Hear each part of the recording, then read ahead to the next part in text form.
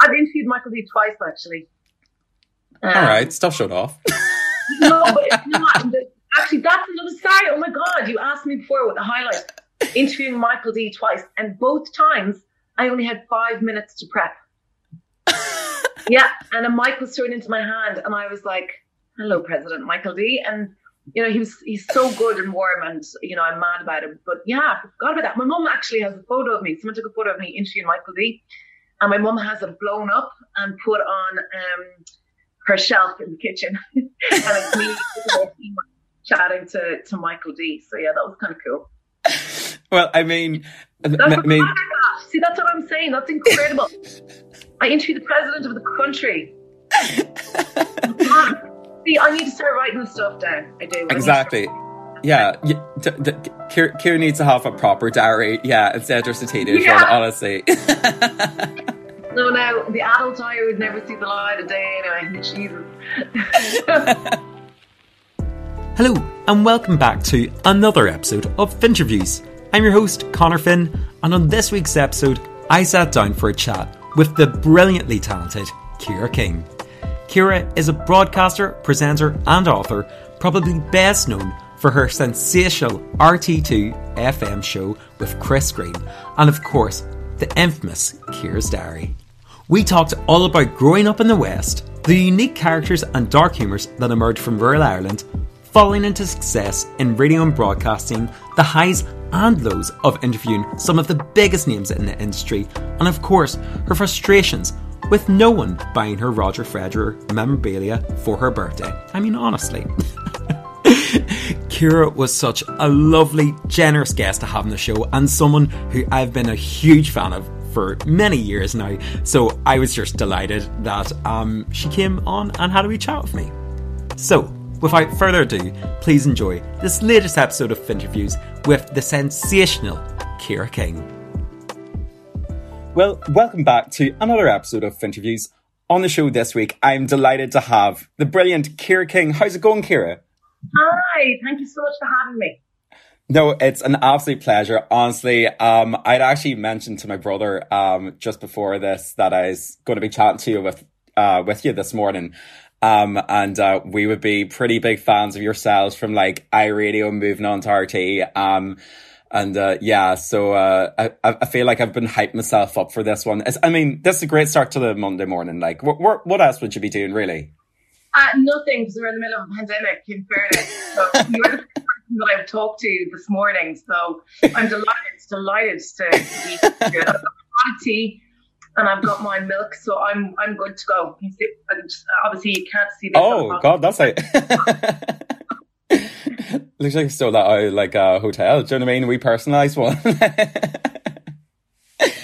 But here, Ciara, for people that maybe don't know you, which, I mean, rude, obviously, God, who they think they are, living under a rock. But maybe tell us a little bit about yourself, where you're from, and kind of a bit about your background, what people might know you for. Okay, so my name is Ciara, and I'm from Connemara in Galway. And about 11 years ago, I started on a radio station called I-105 107, which was sister station of I-102 104, which was in the northwest of the country. And I started off doing a talk show with a guy called A.B. Philbin Bowman, who's now actually on RT Radio 1. And John Bowman would be his father, obviously, remember from Questions and Answers. And I had never wanted to get into radio. I kind of fell into radio, and I fell into this producer role. And then A.B. got sick for a week. And this guy called Chris was brought in, and I'll never forget that week. I've forgotten like large chunks of the last 10 years, but I'll never forget that week. This guy came in, and the two of us, we'd never met each other, and we did a radio show together for a week. And then about 2 weeks later, I was called into the office, and they were like, "You had such good chemistry with Chris." And I was like, "Yeah, it was good fun. Like, he's really weird, but you know, that was good crack." And the rest is history. That following May, I think myself and Chris started working together. The show was called The Third Eye with Chris Green. And then obviously we evolved into Chris and Ciara. That was 11, 12 years ago. And 7 years ago, we got headhunted by RTE for their nighttime show. So we took our nighttime show from iRadio and we brought it to nighttime in RTE 2FM. Now, of course, we're on the weekends on Saturday and Sunday between 11 and 1. And in that time, oh my God, you know, I loved our nighttime show. I thought it was so, the crack and the way people used to react to it, and just me and Chris having fun and being ridiculous and doing really satirical pieces of radio. And then obviously we used to do Ciara's Diary every Wednesday, which is where I used to read out my teenage diaries when I was young. And when I got to RTE, Gill Books approached me, and Ciara's Diary was made into a book in 2017. So that was a huge achievement, and it was kind of like, oh, pretty cool to have a nighttime show and to have a book come out of it, you know? Yeah. I mean, that's you've wrapped up the last couple of years pretty succinctly there. Like, I mean, and then of course moving from strength to strength, and now here you are on Finterviews. I mean, really, like, from here it just kind of has to go downhill, because I mean you're really, you know, like, yeah. That's what I always like to tell my guests. It's going to get even bigger, you know. No, that's what I always like to tell my guests. None of them actually talk to each other, but they really should, because after Finterviews they peak, and often things just kind of start to go a bit downhill. So because there's nowhere else you can really go from here. Do you know what I mean? You're like, you went through the glass ceiling, where's next? I mean, yeah, exactly. But no, like, as you said there, I suppose that's one of the things that, like, I would know you for is from presenting obviously with Chris and Ciara and Ciara's Diary and those late night shows. That's when I first kind of got introduced to you through actually a mate of mine. I remember back in school was like, have you ever heard of iRadio? Me being a big Nordy, my radio kind of like background was literally like Radio 1, like BBC, like, or it would have been like Radio Ulster, all these other things. And then I was slowly kind of being like, oh, 2FM, you could get like them and stuff. But iRadio, I know it just was never coming up in like the car feed. So I remember actually having to like listen back to your shows on SoundCloud, for like the likes of Ciara's Diary and stuff like this. And, it was actually when I was back at home, used to share a room with my brother. I remember just like, kind of like him being like in the like other side of the room, and me listening to like Ciara's Diaries, be like, like just passing out, like, but not like it wasn't putting me to bed or anything, like, but it was one of those things. Well, it was on pretty late at night. It was on until 1 o'clock in the morning. When I think about that now, I think that's absolutely nuts. You know, that we didn't do the show until 1 o'clock in the morning. And it would be just myself and Chris leaving the studio at 1, and it'd be like, you know, finishing work at 5 o'clock in the evening like a normal person, except for us, it was like 1 o'clock in the morning, and we'd gone in and we'd done this like energetic radio show for 3 hours, and then we'd walk out and the car park was empty. It was really, really dark. Everyone was in bed, you know, it was strange. Yeah, I suppose you're kind of like wrapped up in that own, like, you know, wee world in that bubble. And then as soon as you're out of it, you're being like, Jesus Christ, like, where'd that come from? Yeah, a bit of a fever dream, like. Mad. Because you're right, though, it is a little bubble being in studio. When you're interacting with somebody and you're interviewing people and you're doing sketches and, you know, you're having fun. And then when you come out and you emerge into the real world, you're like sometimes me and Chris can't remember what we did half an hour ago. Seriously. Because we do this thing where we record the podcast after our radio show, and we record the intro on a Sunday evening. So when the podcast put together on the Saturday and Sunday show, and I swear to God, the two of us are like, what do we do on Saturday on the show? We have to think about it. We have to get people to send it to us. And then as soon as we see it, we go, oh, yeah, that's what we did. But like, it's like you're in the moment, and then as soon as the show's over, you forget. Yeah, it's a blackout. It's a mental block. You're just kind of being like rolling with the punches. Yeah. But here, I suppose you kind of mentioned that when you first kind of got into presenting broadcasting, but like, was it something that you'd always gravitated towards or like had a passion for? Because it seems like it's very much fitted down your route, or was there potentially like another path that you maybe had in mind? Do you know what? I see radio as something, a bonus. And when I say that, in that I never grew up wanting to be a radio. I'm not a radio DJ. I'd call myself a broadcaster. You know, there is a difference between a radio DJ and a broadcaster. And when people call me a radio DJ, I'm like, no, I'm not. Tracy is a radio DJ. Jenny Green is a radio DJ. Those girls know their music. They're slick. They're, you know, whatever. Whereas I ramble on.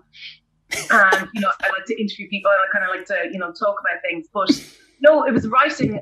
I kind of always gravitated toward English. And when I say English is such a broad term, but I did my degree in English and sociology and politics in NUI Galway. And then I did a master's in journalism because I wanted to write. And that's when I got introduced to radio, and I did a radio show, and then I got my work experience in RTE Radio 1 when I was 23 years of age. So I got my work experience in the news at 1, which is incredible, but I realized that I am not a political journalist.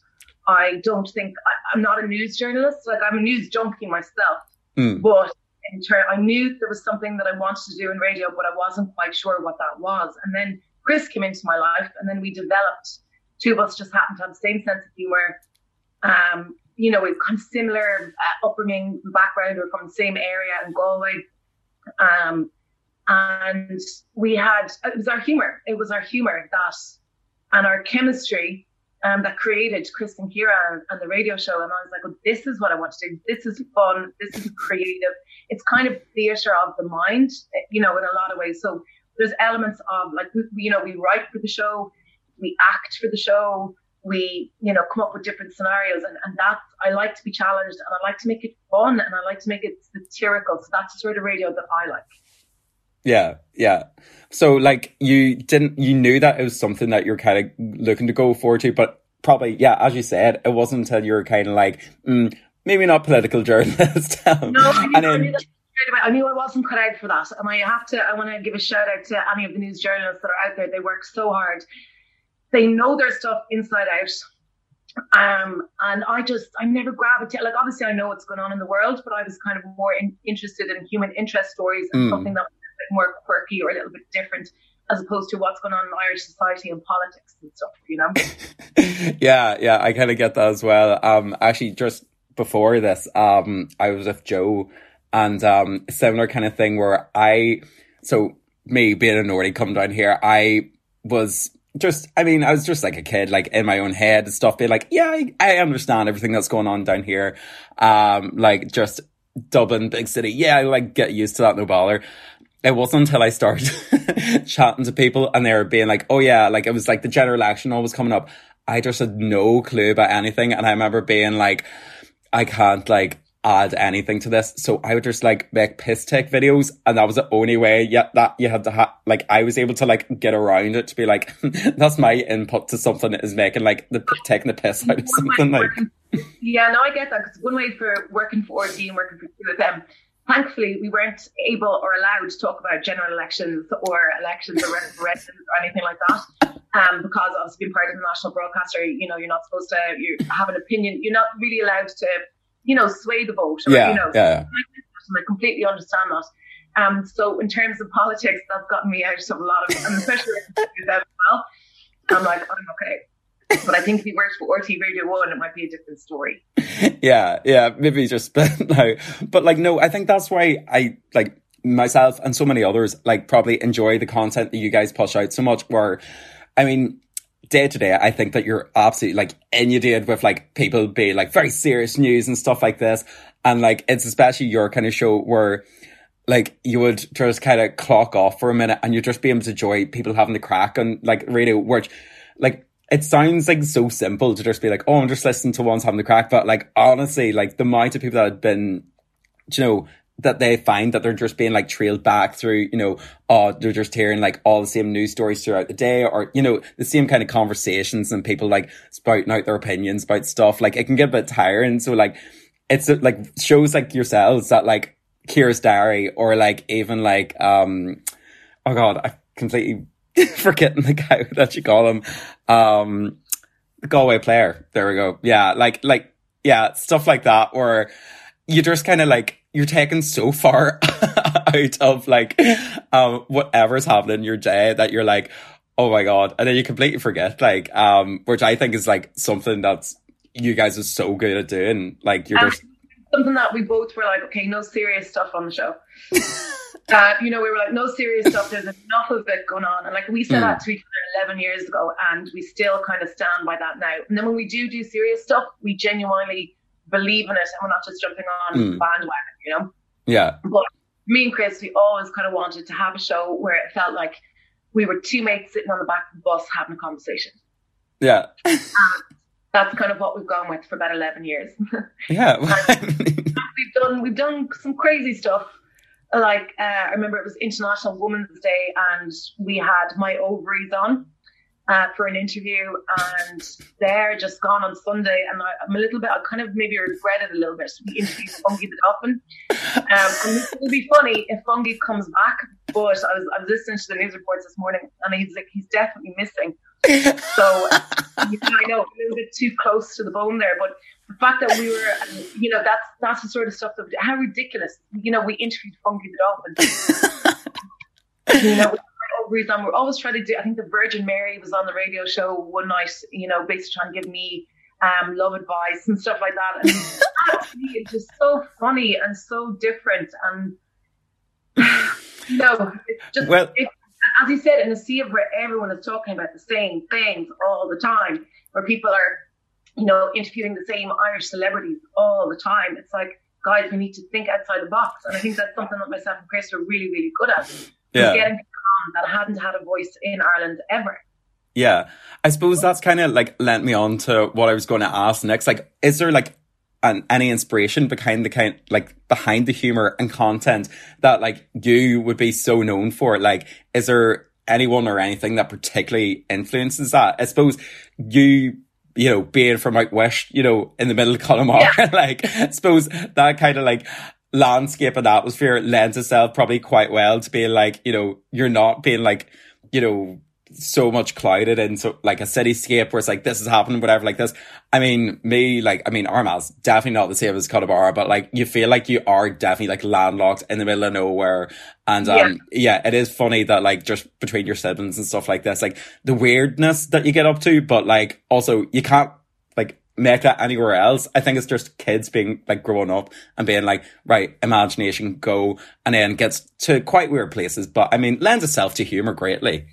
It does. And I think that's what's so amazing about the different pockets of Ireland. And I think, with a lot of Irish-based media, it's very Dublin-centric. And it's like, there is amazing, Kerry and Cork and Connemara and Armagh and like that. That's where the interesting stories are. That's where the interesting people are. Like, my God, the characters in Connemara, some of them related to me. Some of the experiences that I've told friends in Dublin, and they're like, what? Oh my God, there was a horse in the pub. And I was like, yeah, there was one day a guy brought a horse into the pub.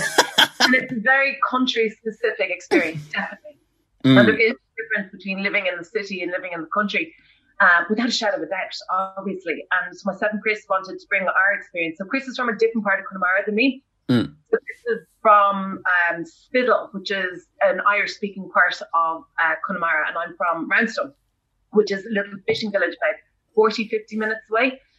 But in that, they're just like there's characters in Armagh, just like there's characters in Kerry and West Cork and Connemara and Offaly, and like, in every part of every pocket of Ireland, there's these amazing characters and humour, this really dark sense of humour. And I think the Irish people have a really dark sense of humour. And Chris will like roll his eyes now because I'm going to bring up the famine, right? Whatever. Bad. I was waiting for it, to be honest. Yeah, You're talking about the famine again. No, but I believe in this thing called transcendence. And I think that obviously the Irish have had a really, really, really hard time, north and south, over however many, thousands of years or whatever. And I think that the way we cope with it, it's like some of the best crack that I've ever had, or, some of the best laughs have been at funerals.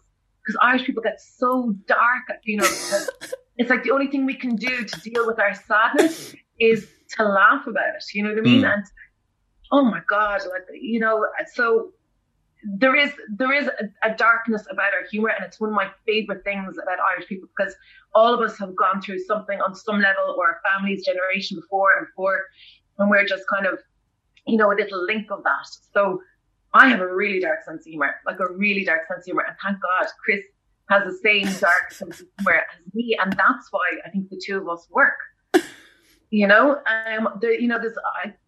It takes an awful lot to work in a radio partnership, but thank God we're on the same page when it comes to that, because you can kind of bat off each other, and it's like, how dark are we going to go here? How dark are we going to go? And then usually kind of reels him back in, and like, okay, come on. Yeah. You have to remember you're being like... If you think the stuff that myself and Chris say in between songs, we would be fired. We would be cancelled. We would never work in media in Ireland ever again. But yeah, I do. I love that.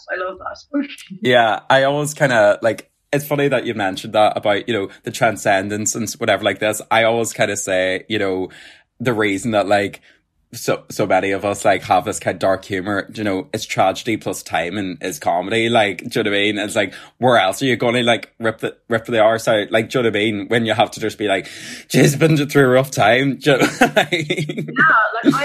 I've got a really dark, and sometimes people get it, and then other times people are like, oh, but yeah, look, it's definitely helped me in my career anyway. Well, in certain aspects of my career, you know? Yeah, we won't talk about the other ones. Yeah, yeah.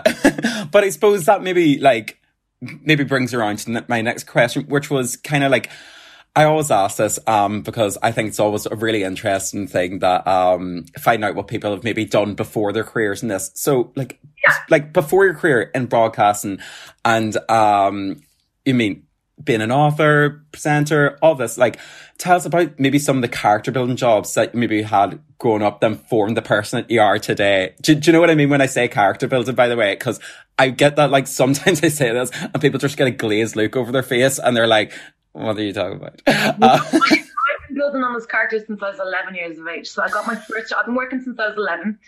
And illegal. Local hotel, and I had these like huge glasses, like they were massive, and I was like a mouse. I was very, very quiet, very shy, very timid, and I'll never forget the day that I got the job, and it was to load and unload the dishwasher after breakfast in the local hotel.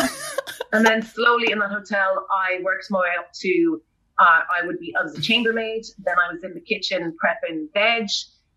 Then I started helping out with the starters and the main courses for the restaurant. Then I became a waitress in that restaurant. So from the age of 11 up until whenever I started working in my radio, 23, 24, I worked in that restaurant every single summer. And in between that, I also worked in a bookshop. I worked in an antique store. There was one summer I went to Chicago and I worked in a bar called the Galway Arms. What other jobs have I had? The antique store was really, really cool. The bookstore I loved, obviously. Do you know what I mean? Because I love books. I worked in the local super agent. What else? I feel like I've definitely done more. Sorry, I love that you're listing them off, being like, this is what I've done. Like, usually people are like, scratch their heads, be like, oh, it was like things that I've like kind of done that like maybe have like lend themselves to a bit to you know, inform me. I've thought about this a good bit, and you're prepared. Yeah, when I started waitress thing, I was like afraid to go down and take the orders at the table. Oh God, yeah. And my confidence got built up, and then by the end of it, I was like, you know, the chef was giving out to me because I was talking to the customers way too much, you know, the food to be growing cold on the table, and I'd be like, well, let me tell you. And I loved it, and I loved talking to people, and it was, you know, it was Celtic Tiger Ireland, and it was all sorts of clientele, all sorts of people from all around the world, and I learned a lot about human beings. And the nouveau rich were the rudest. The people with the most money were the most polite. People are very narky when they're hungry and very happy when they've had a really, really good meal. People want to show off with each other by buying the most expensive bottle of wine, you know, on the menu. You can see the dynamics between particular relationships. I used to be able to look and go, God, they are not happy together. You know, like honestly, or, oh God, they're really in love. And, you know, I learned so much about the human condition working in that dining room, and also about myself as well. And it definitely grew my confidence.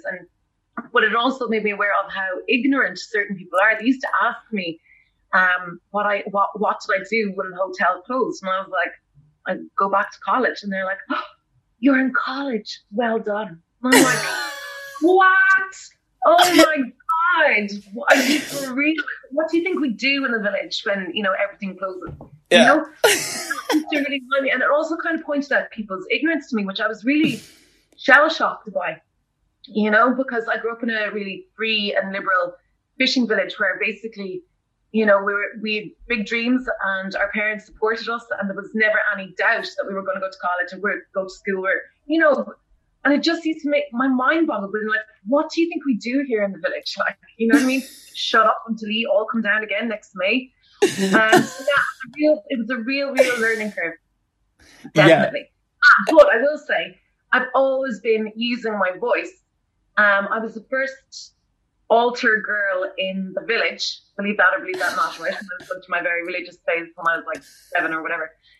So I used to do the readings in Mass on a Saturday and Sunday morning. So I used to do the first reading and I used to do the responsorial psalm. And my mother is like not religious at all. And she's just like, where do we get this one from? Like, she's such a nerd. But I used to stand up and I used to do the readings.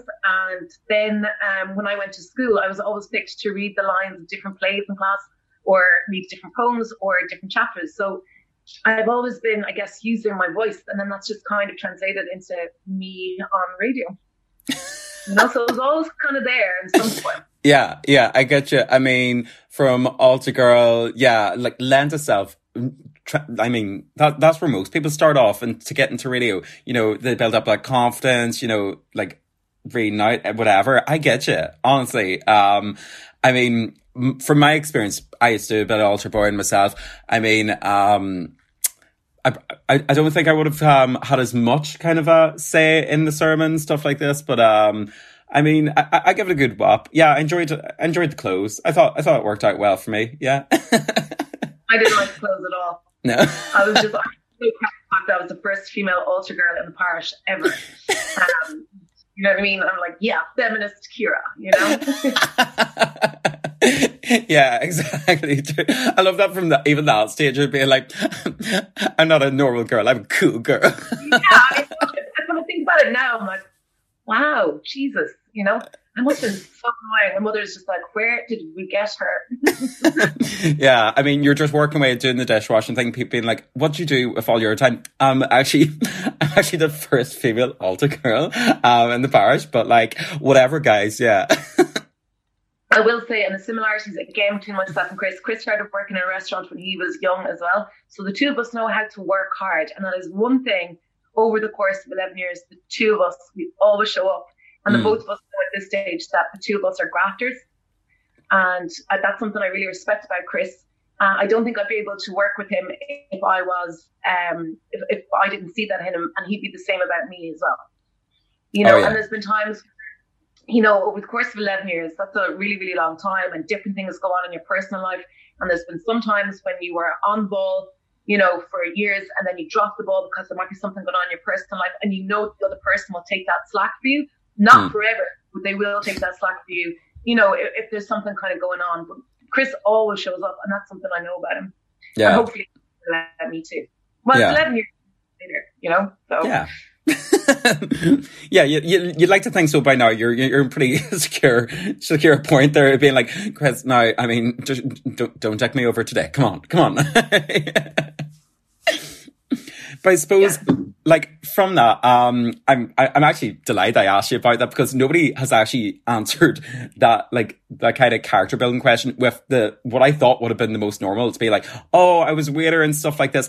Nobody so far has actually said that route, which is my kind of similar route as well, where I find out I not great with handling some people. I mean, I think I actually had to leave, find another job, because I was getting to the point where I was just starting to resent people a bit too much for coming in. Start off very polite, whatever, like this. I remember the people in my work used to tell me that I spoke way too posh, because I was like, I have no idea why. I think it was because, I used to choir when I was younger, but I used to walk, my back as well was straight. So I remember, coming, after a couple of years in this restaurant, talking from blah, blah, blah, and, hunching over half the time. And I was thinking, yeah, this probably isn't the right progression that somebody should go into. So, I mean, delighted to hear that, you at least, took something away from it, where I feel like it probably took something away from me.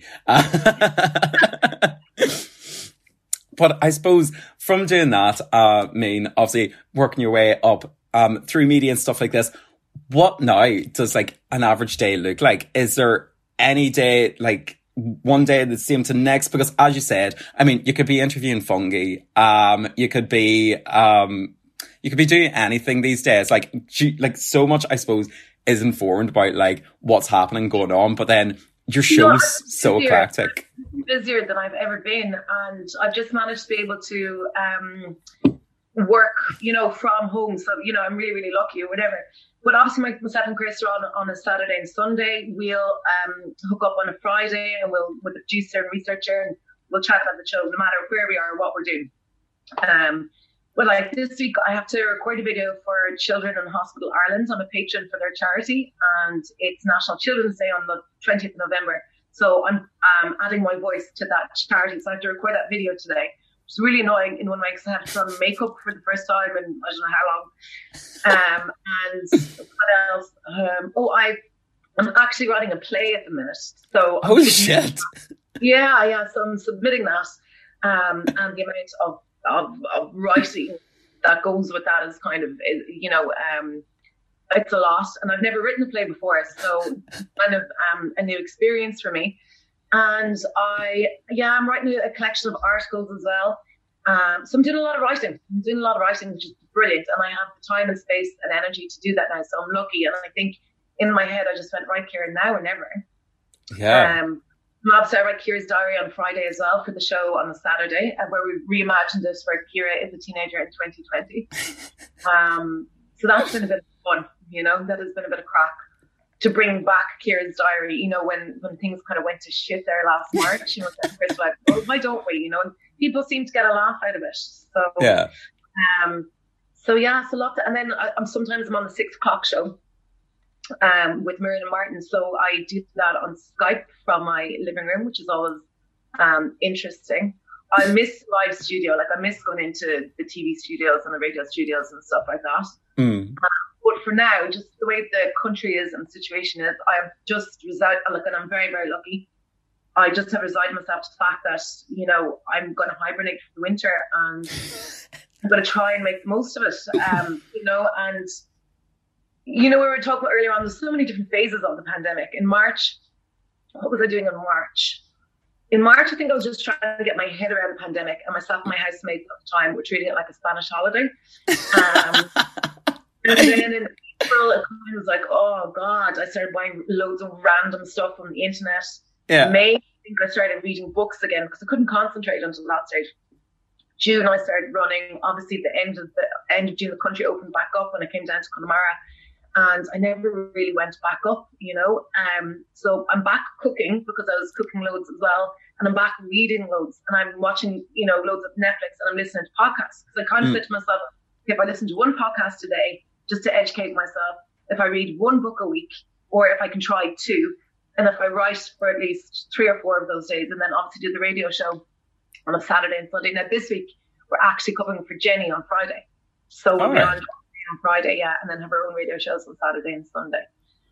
So every week does differ. And it's my birthday this week, actually. Oh, shit. Oh. Yeah. Well, I mean, God. It'll be like, happy birthday for one. Which it's going to be a little bit weird. It's going to be a little bit weird because the weather here is so awful, so there's not even a chance to go for a walk outside or anything like that. So, look, I'm grateful that I'm alive and that my loved ones are alive and my friends are safe after what's been like an absolutely horrendous year for so many people. And ironically, I've never wanted to celebrate my birthday more because how lucky am I? You know what I mean? To still be here and to have a job and all that sort of stuff. But I'll be blowing out a candle on my own. Yeah, well, like, I suppose that's probably it. Like, I mean, when I ask like that, like, average day-to-day question, I completely forget. It's like, yeah, sorry, this, like, nobody's had even an average year, not, like, let alone a day-to-day. Like, but I mean, at least you've had the progression. Like, who knows, maybe, like, the Italian, summer dream would be coming back for winter. Yeah, like just invest in some some grapevine. Yeah, just import in some wine. You'd be grand. Sure, you'd be winning. Yeah. Maybe. I think it's going to be a lot of fires, lots of pots of tea. I just want to go to bed really early, but I'm waking up really early.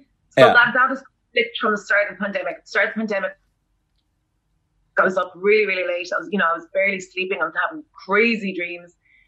And now I've kind of sleep changed myself to the point where I got into bed last night around 10 o'clock, but I was awake from like 5:30 this morning. 5:30, 6 o'clock. So God. It's like, yay, I'm sleeping earlier, but now I'm awake earlier. And I was like, oh God. And it's so hard to especially on a winter's morning. I could hear the rain outside, and I was like, oh my God, get up, Ciara, be productive. So I think there's going to be an awful lot of that, me just telling myself to get out of bed and do some work. But also we have to go easy on ourselves, you know? That's it. That's it. Yeah.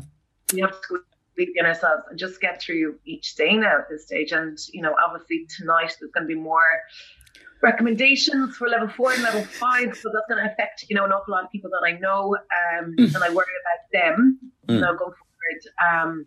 So yeah, I guess we'll see. You know, I just wish that everyone would adhere to the rules. I just really, really do. I was listening to the radio today, and one guy went on holiday, had symptoms, and he didn't bother getting tested, and he ended up affecting 56 people, like through, you know, going to house, and then they brought it to somewhere else, and then there was a football match, and then there was a family event. One guy who was selfish enough to not, you know, self-isolate or quarantine, which he was supposed to after going away for holiday, and he ended up, you know, affecting 56 people. It's not good enough, you know. It's not good.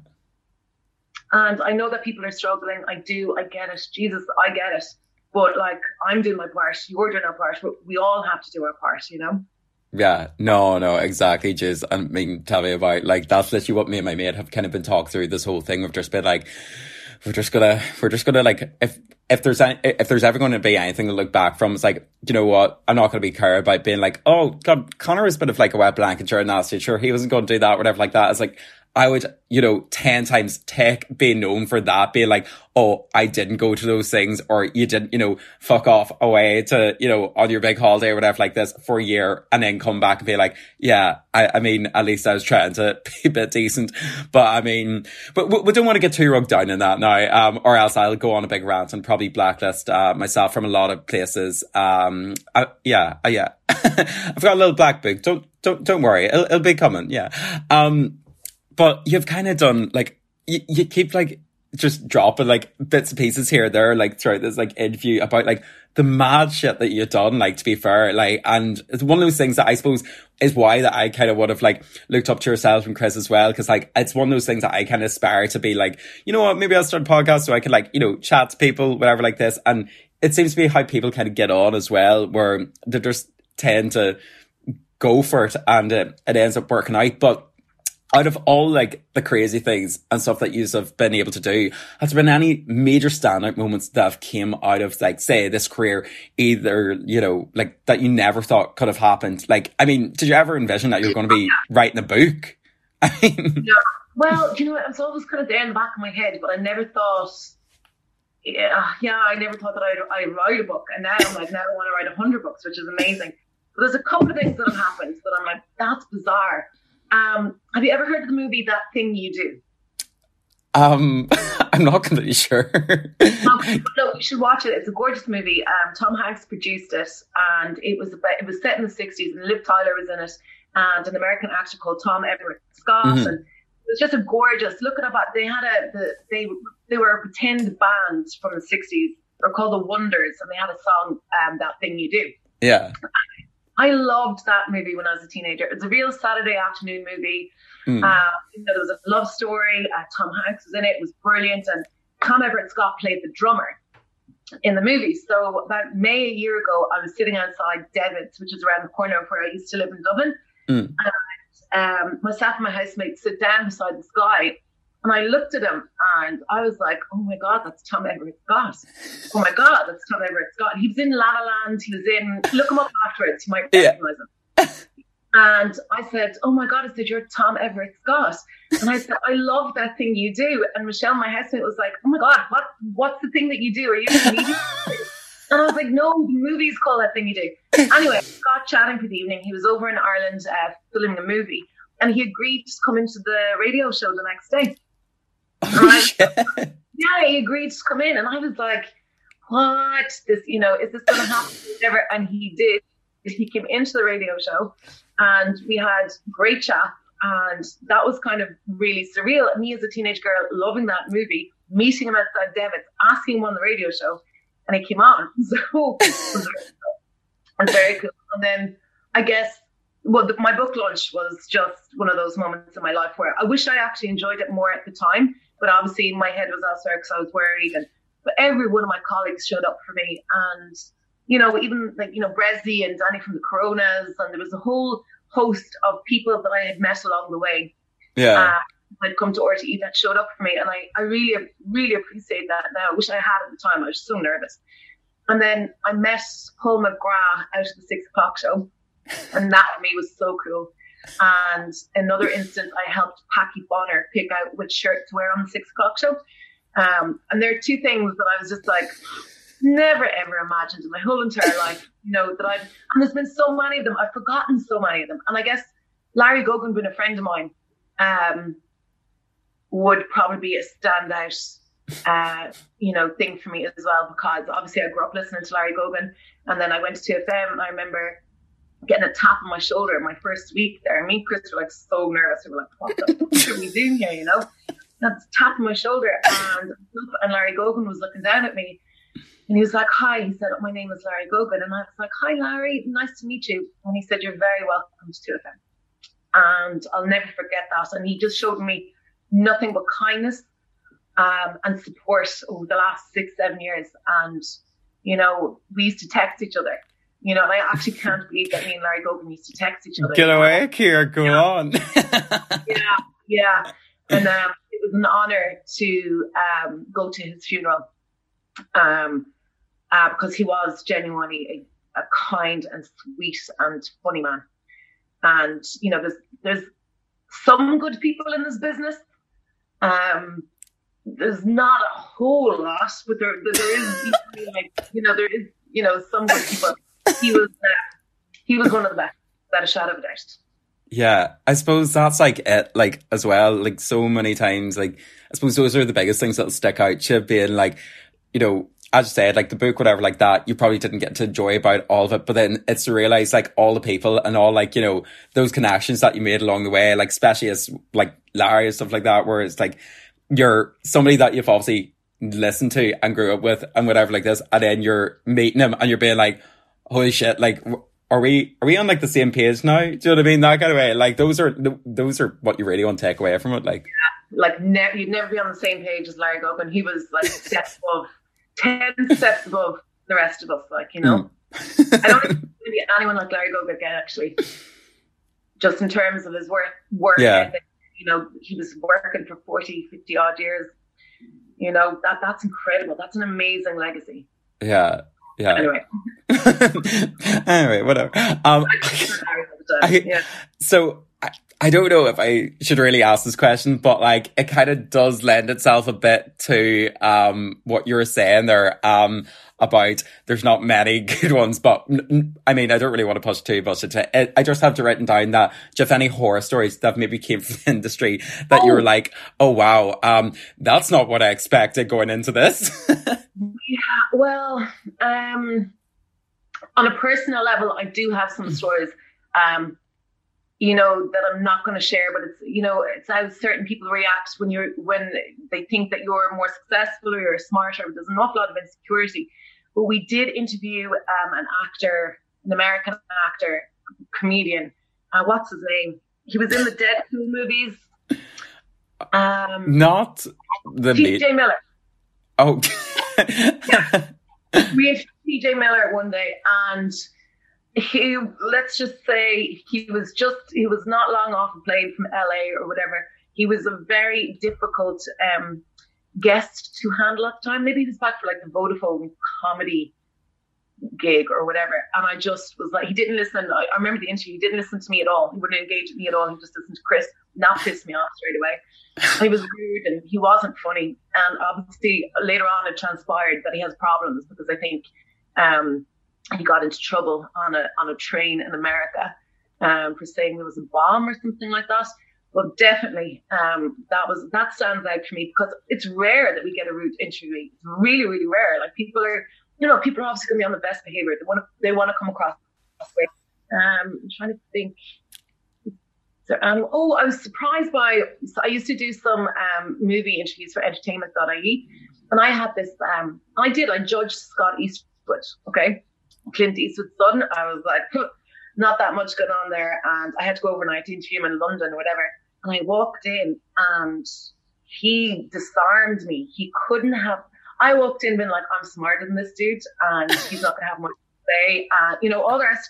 And I walked in and he just completely disarmed me. And he was like, oh my God, the color of your eyes are so beautiful. And that's a really nice shirt that you're wearing, whatever. And it was just like, and it's like a young Clint Eastwood looking back at you. So I was completely on utter thrown. I was like, oh my God almighty.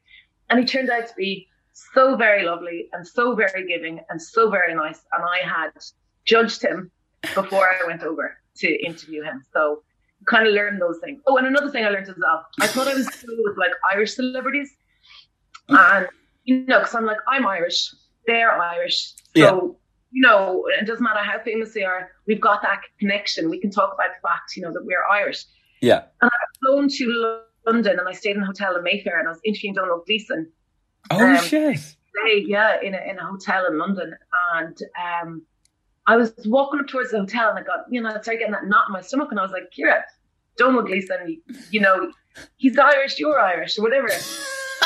Didn't put two, like, I'm a huge Donald Gleeson fan. I love his work. I think what he does is brilliant. And I think he's going to be one of the best actors of his generation. And I can't wait to see those going forward. But I walked into that room and I was like, oh, there's Donald Gleeson. And I just, oh my God, I mispronounced something. He very politely corrected it in his reply to me. And then in my head, I was like, oh my God, I said A.A. Mills. And I meant to say A.A. Milne was the character that he portrayed, but I said Mills. And he very nicely turned around and was like, A.A. Milne. And I was like, oh my God. And that was in the first time it threw me. And I knew it was A.A. Milne. I knew the story inside out. I knew all the questions I was going to ask him. And I got nervous. So my whole theory that I don't get intimidated by Irish celebrities, I don't know. I didn't notice that fly. Yeah, I suppose, but like, I mean, if that's your, your worst kind of things, where it starts, meeting people and maybe you're still getting the butterflies. I mean, or people just turn out to be, maybe a bit like more than what you thought they were. I mean, that's not the worst. That's not the worst place to be in. Do you know what I mean? But sometimes like people portray themselves on social media as well. You get this kind of, you think that you know who they are. You don't. We're all portraying absolute bullshit on social media. And except for me, I'm completely truthful. Yeah, no, I'm like the one exemption. Yeah. But you do form, certain judgments, and like, I'll hold my hand up or whatever. I think there was a particular rugby player, and I was like, he's such a dick. Oh my God, he's such a dick. And I interviewed him, and he was a really nice person to deal with, and I was like, okay, Ciara, you have to stop this. Because I would hate for people to be like, that Ciara King's such a dick and know me, Yeah. So I've kind of, I've stopped that. Like, I'm less judgy. Definitely throw pandemic into the mix and I'm way less judgy because, people are going through so much this year. Yeah, I feel like even just I suppose it maybe comes from like the waitering thing. I've yet to actually meet anybody that I've seen as like put up on a pedestal, which I was expecting to so far through these things. But I don't know. I think I have too much of like, I just don't have enough shame to kind of give anybody a bit of like get too caught up in it. Like I think, but then again, I've also been like, I've said this constantly, between any jobs I've kind of worked, that I've been like any kind of way affiliated with media and stuff like this. I find myself getting far too comfortable with people quickly. And I probably more so than they're like, no, there should be this boundary. And then I'll just like rock it right down. And then I'll be like, yeah, no, we're best mates now. And then I'll be like, oh God, no, you read the room completely wrong. And then I'll like usually overshare. And then I record it and put it up online. Yeah. Yeah, no, my experience is, you see, I guess the job that I'm in, and you've obviously been listening to myself and Chris for a really, really long time. So I'm sure there is a part of you that that feels that you know us, and you do on some level. But for me, then when someone so you feel that you know us because we're Chris and Ciara and we've been on for 11 years now, even for a while. So I'm a really, really private person. So when someone, comes up to me and like, hi Ciara, I'm like, who's this? They'll be over familiar with me, and it takes me it makes me uncomfortable for like a couple of minutes, and then I'm kind of like, right, okay. But you can see that in celebrities in Ireland, they're a little bit like. And then I'm talking like, the big ones that I've come across, like in RTE, like, some of my colleagues and stuff like that, they have to be guarded because there's so many weirdos out there. Yeah. you know, and then genuine fans, you know, I really appreciate it because that's why we're doing the radio show. It's to entertain people. And I love, do you know what? We don't hear them. I do that, Chris, all the time. I was like, you see no one text in anymore. No one texts in anymore. And that's just because people reach out on Twitter or because there's no, you know, WhatsApp number or, you know, people can't be arsed. But our nighttime show, it was like hundreds and thousands of text messages. And, you know, that was great. With the feedback now, it is rare because people have kind of stopped that interaction in a way, like, you know. There's a lot, you know, and there's a lot of negative stuff online as well. And, you know, you tend to avoid it just for your own mental health, you know, if people, you know, anything bad about you. I really just can't get over how someone would tag, you know, another human being in a really shitty message about them or say something to them. I just don't get the psychology of it, you know? Yeah. No, like, yeah, there's probably a bit too much for that, like, happening where you have to be like, if only they met in person or even just like had like seen each other face to face or something like this, yeah, then you'd be like, what are we fucking doing with our lives? Like, but I think that's quite funny. Yeah, it's a really great development. Yeah. Well, I mean, that's why I always, any guests I have on, I mean, I just, I don't want to over familiarize myself too much. That's why I have the lack of kind of research in the background. Just so, you know, it doesn't seem like I'm stalking too much. That's what I'm going with my excuse. Yeah. It's like, God, this prick knows fuck all what he's talking about. And I'll be like, yeah, I mean, I just want to keep it fresh. Yeah. I'm new here. But he's, I much rather the questions. I'm much rather what I'm going to answer. If you don't, you've got a lot of people going, well, I don't know. Like, you know what I mean? I see, and that comes from my radio background as well. Like, send me the questions so I can prep for this interview, you know? Yeah. Anyway, thank you for questions. I mean, we're professionals here. Yeah, clearly. I mean, I'm recording literally off my iPhone, so it's fine. But I suppose just, I'm conscious that I've already, you know, I could talk to you all day and I've just been so glad that you've been able to take the time to sit down and chat shit with me, realistically. But to kind of finish off the podcast, tell us, what does the future hold for Ciara? Is there a 5-year plan, or is there any big goals that you want to achieve that you haven't yet? I mean, you're writing a fucking play, like, Jesus. So I'm writing a play, and I think there's another couple of books in me, and I've also written a screenplay that's kind of been sent out as well. And I think I'd like to go down, you know, that avenue. Yeah. Definitely in the next couple of years, and just create fun, dark, happy stuff for people to be entertained by, hopefully. That's the plan. We'll see. Yeah, and I suppose, is there any kind of, you know, hints or any kind of things that, like, what you maybe... No, nothing for me. I've stopped recording. You know, I think it's best to play these cards close to my heart, because, and it's only true, you know, certain things not working out for me, that I've learned to do that. Yeah. So, yeah, that's why I'm just like, no, do you know what? I'm just going to, if something were to happen, well, then I will tell you. Yeah. So I shouldn't be expecting that Ciara's Diary, you know, play like a one-woman show or anything like that. No. Not right now. No. You know, we'll see. Ciara's Diary is a funny one. You know, it is a real funny one. The fact that we brought it back from the pandemic, like, I'm still writing Ciara's Diary. Ciara's Diary 20. But I mean, it's got longevity. Do you know what I mean? Like, there's always so much more stories that can come out of that. Who knows? Like, but no, I mean, like, again, I just, I'm so thankful that I got to have you on for a chat. Obviously, I said that I've been listening to you for fucking ages. So to actually be able to sit down and have a chat with you like a normal person, instead of like me just like listening in the car being like, it's something that, again, like, I didn't expect to happen when I started doing this podcast, to actually get to talk to people that I've been, you know, felt like I've been kind of interacting with for a while, just through the crack that they've been having. So I'm just, thank you so much for coming on. And I said to you earlier, aim higher, because it's a pandemic, so people have a load of free time. So people are willing to do a podcast now, so do it. I love that you're literally being... Do what you love to do, interview. Yeah, exactly. I mean, I love when I'm talking to you, being like, it was such like a pleasure. Also, you're like, aim higher, Connor. Jesus. And seriously, Stacey, who would you like to talk to in Irish media? Oh God, there's too many. Jesus, I say I'd love to do somebody that has just got stories on her about Tommy Tiernan, but I feel like he's been over inundated with too much stuff like that. Jason, I've been chancing my arm, by the way. I'm not aiming low.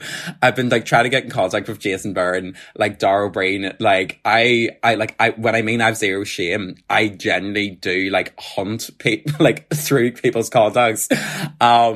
But God, anybody else from Irish media, if I could ever get Michael D or anything like that, that'd be incredible. Yeah. I've interviewed Michael D twice actually. All right, stop showing off. No, but it's not. Actually, that's another side. Oh my God, you asked me before what the highlight. Interviewing Michael D twice, and both times I only had 5 minutes to prep. Yeah, and a mic was thrown into my hand, and I was like, "Hello, President Michael D." And he's so good and warm, and I'm mad about him. But yeah, I forgot about that. My mum actually has a photo of me. Someone took a photo of me interviewing Michael D, and my mum has it blown up and put on her shelf in the kitchen, and it's me chatting to Michael D. So yeah, that was kind of cool. Well, see, that's what I'm saying. That's incredible. I interviewed the president of the country. See, I need to start writing this stuff down. I do. Exactly. Yeah. Ciara needs to have a proper diary. Yeah, instead of just a teenage one, honestly. No, the adult I would never see the light of day anyway. Jesus. But here, Ciara, if people want to kind of see all the stuff that you're doing and, find out a bit more, as if I love that I invite people on that have got such more of eclectic background and stuff like this, and I'm being where can people find you? But I mean, if there's an odd chance that somebody random from somewhere listens, one of my 2 listeners tune in and go, God, I don't know who this girl is, but she seems a gas crack, where can they find you? What's the 411? Yeah. Okay. So myself and Chris have a radio show called Chris and Ciara on a Saturday and Sunday on RTE2FM from 11 o'clock until 1 o'clock. I'm on Twitter as I am Ciara King. I'm on Instagram as Ciara King. You can buy my book, Ciara's Diary, 1999 to 2000, called Sensed and Shifted. And you can find that online or in any good bookstores. So there you go. So sometimes I'm on the telly, on the 6 o'clock show or RTE. Just kind of floating about now for 11 years. Yeah, exactly. Yeah. Call me, beat me if you want to reach me. I get you. No, well, here, thank you so much again. And again, happy birthday for this week ahead as well. I hope that it's I hope it's a good one anyways. I mean, you're starting it off as said with a high, so hopefully you can get a wee bit higher from here, but I do have to. I don't know how my week is going to get better after this, you know what I mean? Yeah, I mean, it's last feeling on a Monday morning. Yeah, I just have to warn people. It's part of the gig these days. Yeah, realistically. But I'll let you a little secret, okay? You're probably like, oh my God, I need Ciara gone now at this stage. But, no, God, I feel like I'm just being a dickhead now. Being you're like, Jesus Christ, I've been good. Look, I have no one to hang out with, and it's going to be a long Monday. So I it's my birthday this week or whatever. And when I stayed for the first year in many years, I actually want to celebrate it. And I think, again, that's because of the pandemic, and it's just made me kind of cop on and realize that I'm very lucky to be around and be another year older. So I'm a Roger Federer fan, obviously. If you listen to the show, you'll know that. So I bought myself the most ridiculous Roger Federer piece of memorabilia, and I'm hoping that it arrives before Wednesday, which is my birthday. And that's all I'll say about that. I'm definitely going to post a photo on my Twitter or my Instagram, but it's definitely the most far out there Roger Federer thing that I've bought myself. It definitely is not worth the amount of money that I paid for, but I feel like I'll get such a laugh out of it. And do you know what? Nobody in my life buys me any Roger Federer memorabilia. It is, what do you get, Ciara? Oh, I wonder. And yet, 11 years later, nobody has once got me a Roger. Once I think somebody superimposed my head onto the body of Roger Federer's wife and laminated it and gave it to me, and I was like, that's really weird on so many levels, and what part of your brain thought that I would like this, you know what I mean? I don't get it. Like, it's like so easy to me in my mind what to get me. Buy me a Roger Federer calendar, like a t-shirt, anyway. Honestly, amateurs. I just don't get it. People don't obviously listen. Exactly, yeah. But wait until you see it. I'm going to post it onto my Instagram. I'd be like, everyone's going to be like, fucking loser. And I'd be like, I don't care. I'll spend my birthday on my own. Anyway.